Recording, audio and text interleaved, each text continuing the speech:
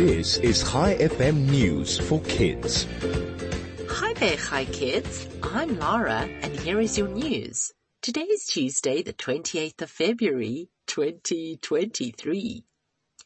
DreamWorks Animation announced last week that the How to Train Your Dragon book series and animated movies would be turned into a live-action film. The first How to Train Your Dragon movie came out in 2010 and was followed by a sequel in 2014 and a final movie in 2019. The movie is about Hiccup, a small Viking. His people are at war with dragons until one day he makes friends with a special dragon named Toothless.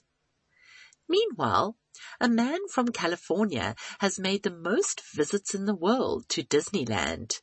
Jeff Wrights visited Disneyland in Los Angeles every day for more than 8 years. Jeff said it started out as a joke with his friends after he received a ticket from the theme park allowing him to come every year to the park for free. He started going every day and soon became a Disneyland celebrity.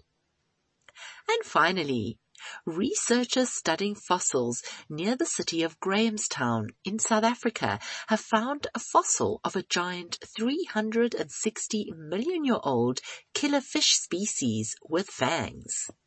This fish lived way before the dinosaurs, and it's thought it could grow up to 2.5 meters long.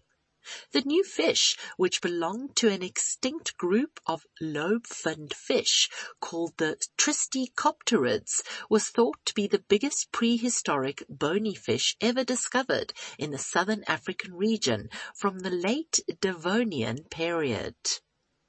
Before we end off today, I have a joke for you. What did the Dalmatian say after finishing her breakfast? That hit the spot. Thanks for listening. I'll be back with you again tomorrow morning with more news for kids. This is Lara, over and out.